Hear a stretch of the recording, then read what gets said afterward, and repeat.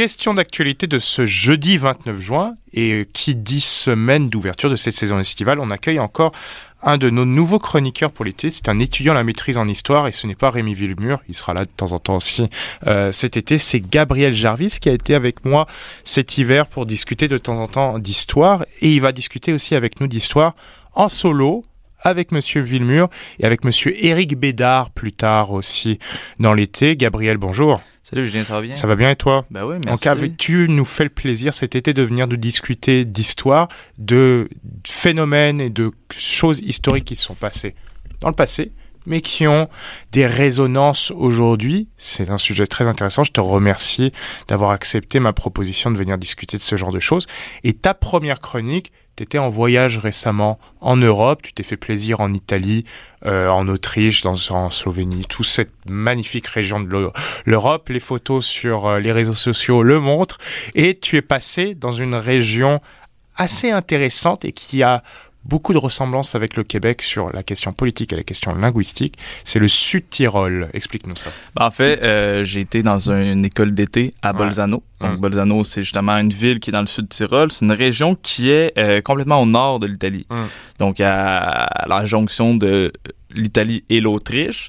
Bien, il faut comprendre que le Sud-Tyrol, on peut dire que c'est une terre, trois langues. Ça a l'air assez complexe quand même, on peut se poser des questions, mais au final, c'est qu'est-ce qu'on appelait à l'époque la terre des Ladins. Donc, les Ladins, ça a été un peuple conquis par les Romains dans les Alpes, donc ils étaient là, il y avait... Puis ils ont incorporé le langage romain, la culture romaine, ils ont été romanisés avec le temps. Donc, cette région-là, on regarde ça de plus près, au final, c'est une région italienne où près de 70% de la population a comme langue maternelle l'allemand. Là, on se pose la question, on se dit, mais voyons donc, comment ça? Ça n'a pas d'allure ou est-ce que ça a de l'allure? On va le savoir.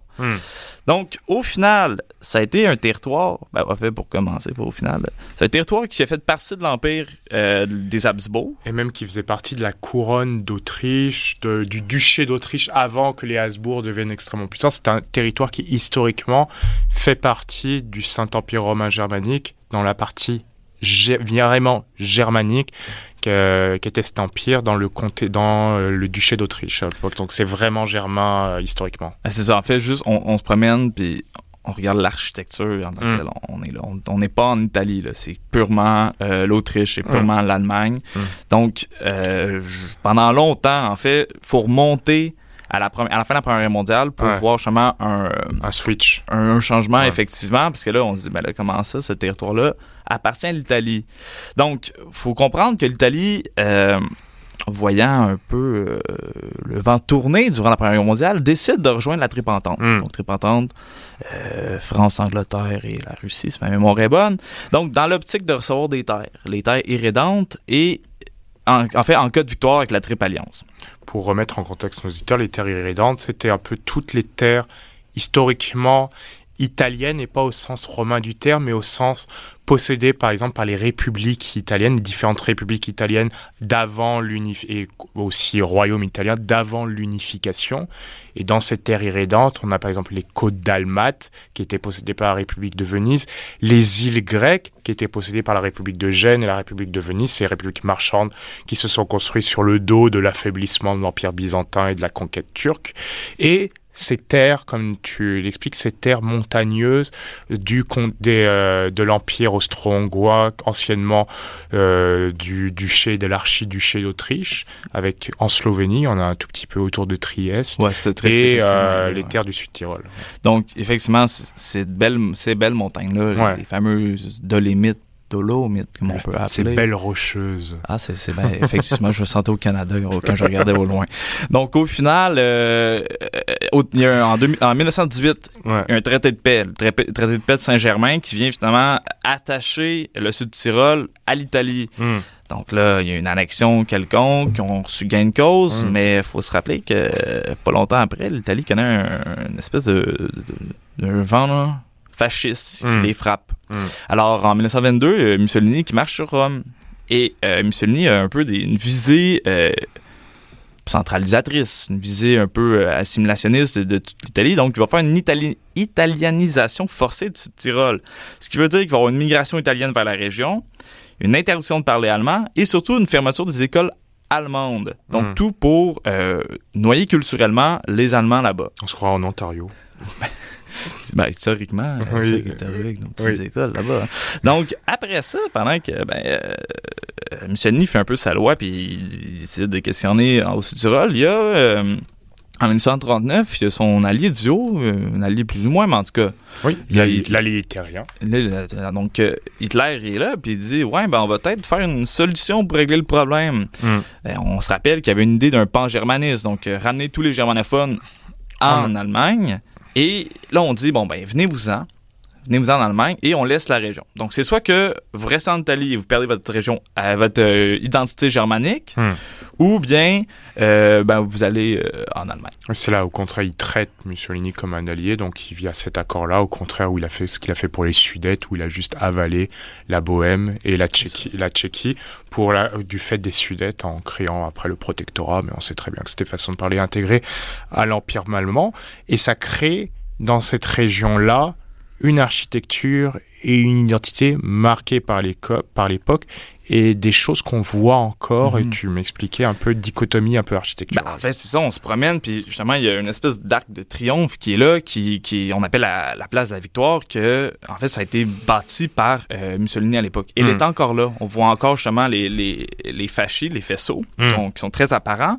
Et en fait, pour avoir comme parler avec la population un peu, puis avec des gens d'histoire là-bas, ils nous disaient que, non, on les retire pas parce que ça marque un peu notre passé. Donc, en fait, ils ont juste nationalisé tout ça, c'est rendu des musées, et ça prouve maintenant, justement, le passage de 2 régimes totalitaires dans cette région-là. Parce que, d'un bord, les Allemands ont souffert de l'italianisation forcée, mais de l'autre bord aussi, les Italiens n'ont pas nécessairement... Ça, c'est comprendre et garder le passé pour comprendre le futur, et aussi pour poser les bases, éviter les mêmes erreurs, les mêmes problèmes que ces totalitarismes ont pu créer sur la région. Ouais, c'est ça. En fait, c'est comprendre le présent avec le passé, d'une certaine manière. Donc, on le voit fortement que c'est encore marqué par ça. Mais là, on peut se transporter un peu plus loin. Que là, au final, on se pose la question, on se dit, là, qu'est-ce qui va se passer avec cette région-là on voit qui est une dichotomie identitaire. Alors, on peut dire que de 1946 à 1972, il y a vraiment une espèce de lutte pour l'autonomie de la région. Après la Seconde Guerre mondiale, les Alliés vont comme refuser d'accorder le droit à l'autodétermination. Il faut dire qu'ils sont en pleine... recomposition de l'Europe. Ouais. L'Autriche est encore, en plus à l'époque, comme l'Allemagne, séparée entre les 4 vainqueurs en zone d'occupation. Probablement, si l'Autriche tombe du côté russe, on veut éviter que l'URSS soit à la porte de l'Italie et que le rideau de fer se rapproche encore plus des pays occidentaux. C'est ça, le rideau de fer, il est pas loin, mais on veut... pas nécessairement donner l'autodétermination, mais on va inciter les Italiens et les Autrichiens à négocier l'avenir du territoire. Donc là, on va donner des pouvoirs en matière de langue, d'économie et de culture, mais le Sud-Tyrol va quand même rester attaché à la province de Trentino. Alto Adige. Alto Adige, du très bon vin. Le nom en entier de sa province, magnifique région italienne. Ouais, mais en tout cas, pour le vin, pour ceux qui veulent en boire, c'est excellent, il y en a à la SAQ, d'ailleurs. Alors, faut comprendre qu'il y a un fourmillement. C'est pas la population n'est pas là passive à attendre, à dire c'est correct. Effectivement, il va y avoir des groupes sécessionnistes et autonomistes qui vont lutter pour recevoir des droits. D'ailleurs, en 1961, on appelle une nuit quelconque qu'on va venir exploser des pylônes électriques dans la région. Donc, imaginez... c'est un peu comme on pouvait avoir en Espagne avec les Basques, le terrorisme de l'ETA ou l'IRA, où on va détruire des éléments publics pour faire comprendre ou pour poser une pression sur le pouvoir central. Ou même, on peut faire un peu un lien avec le Québec pendant avec le FLQ. Il y a justement des groupes qui veulent plus de pouvoir. Donc, qu'est-ce qu'il y en est au final? Ils reçoivent gain de cause. En 1972, il y a le statut d'autonomie qui vient d'être donné avec une entente entre Rome, Bolzano et Vienne.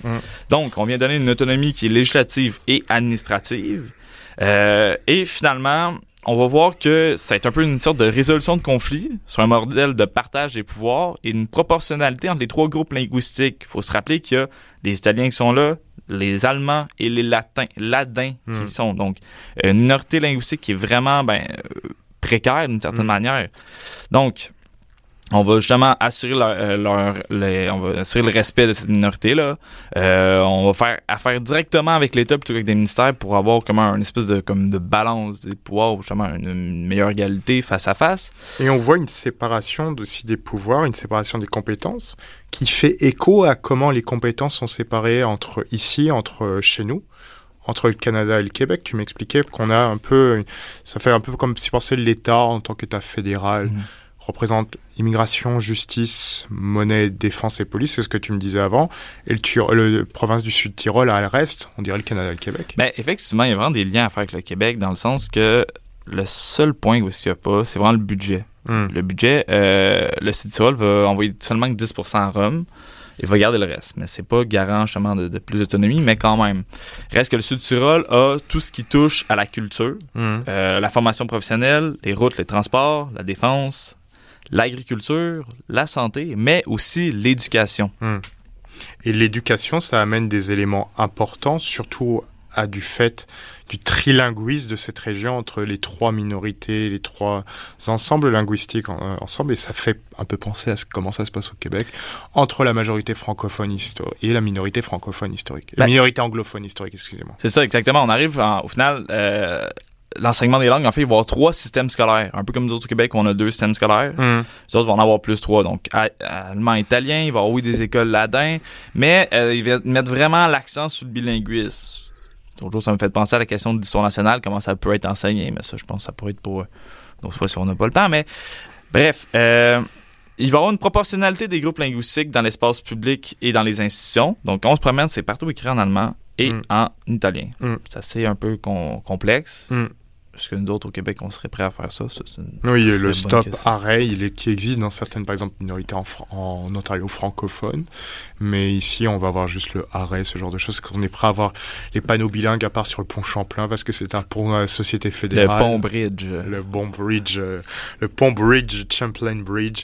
Mais ça apporte une sorte de présence proportionnelle, une présence égale dans l'espace linguistique dans les deux grands groupes. Et mais il y a aussi des systèmes de protection des groupes minoritaires.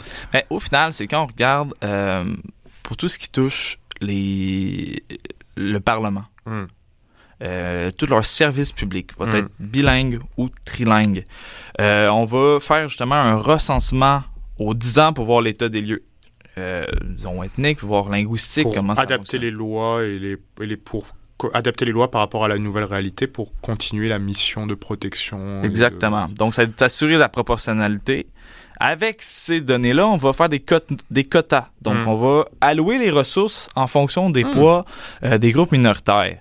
Donc, on peut se poser la question de savoir, est-ce que l'étude du Sud-Tyrol comme modèle de la protection des minorités et de la résolution des conflits est intéressante? Elle est intéressante pour le Québec, certes, mais surtout pour le Canada en entier, parce que le Canada, on a les deux lois, les deux langues officielles, donc le français et l'anglais, mais on a aussi les langues autochtones, les autres groupes minoritaires linguistiques, ce genre d'éléments où de plus en plus, comment le Canada évolue, on veut un peu, tout est un égal, donc à la fin, si tout est égal, personne n'est égal, quel est le moyen d'éviter les conflits et d'assurer une survivance pour tous les groupes?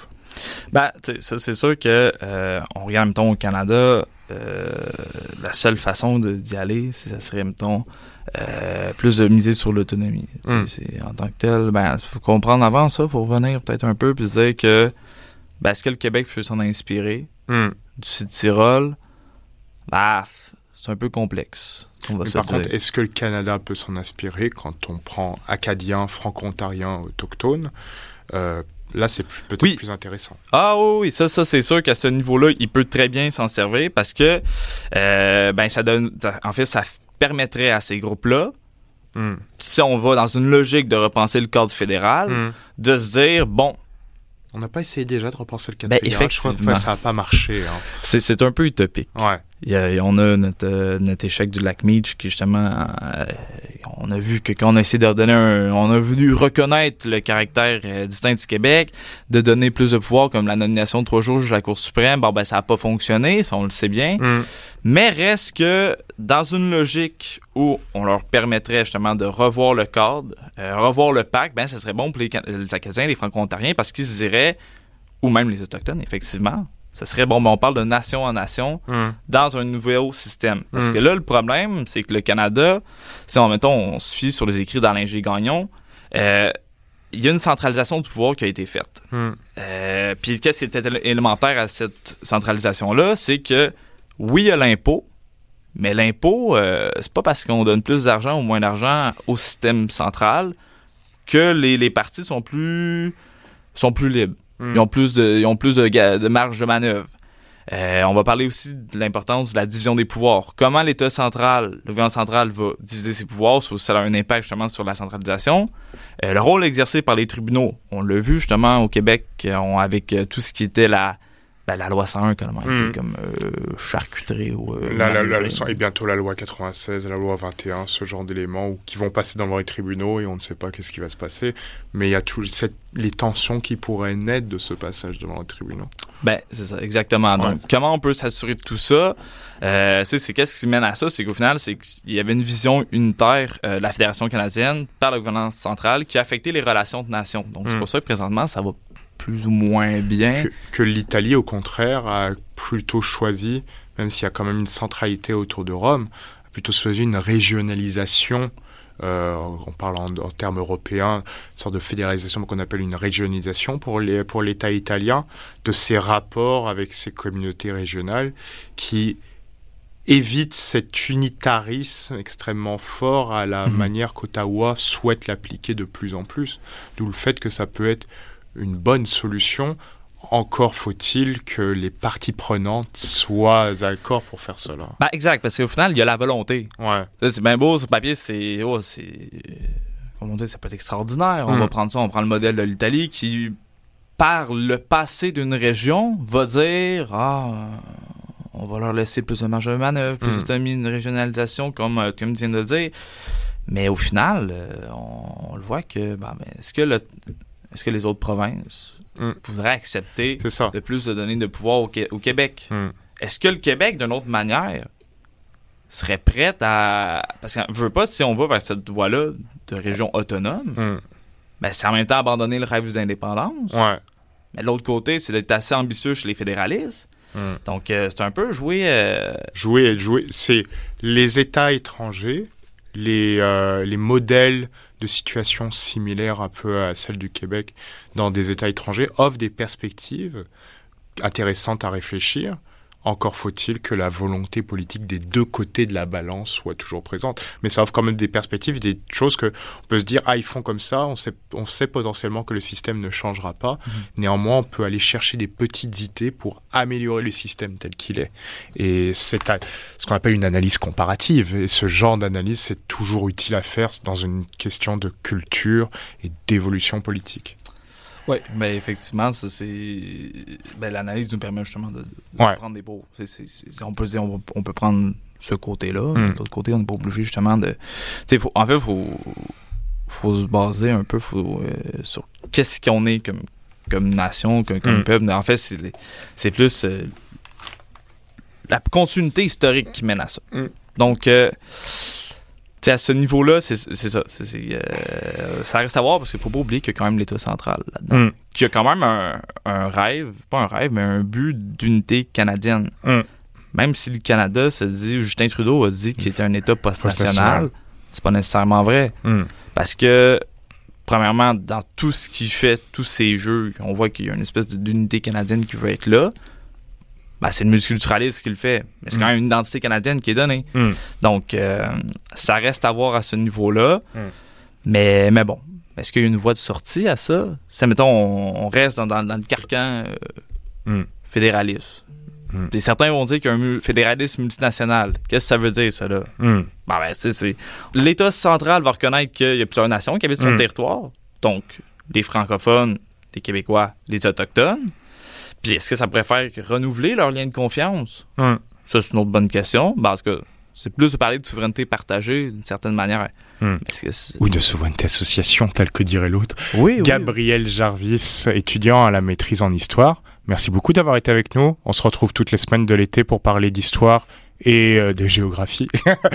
Parler d'histoire et de contextes différenciés.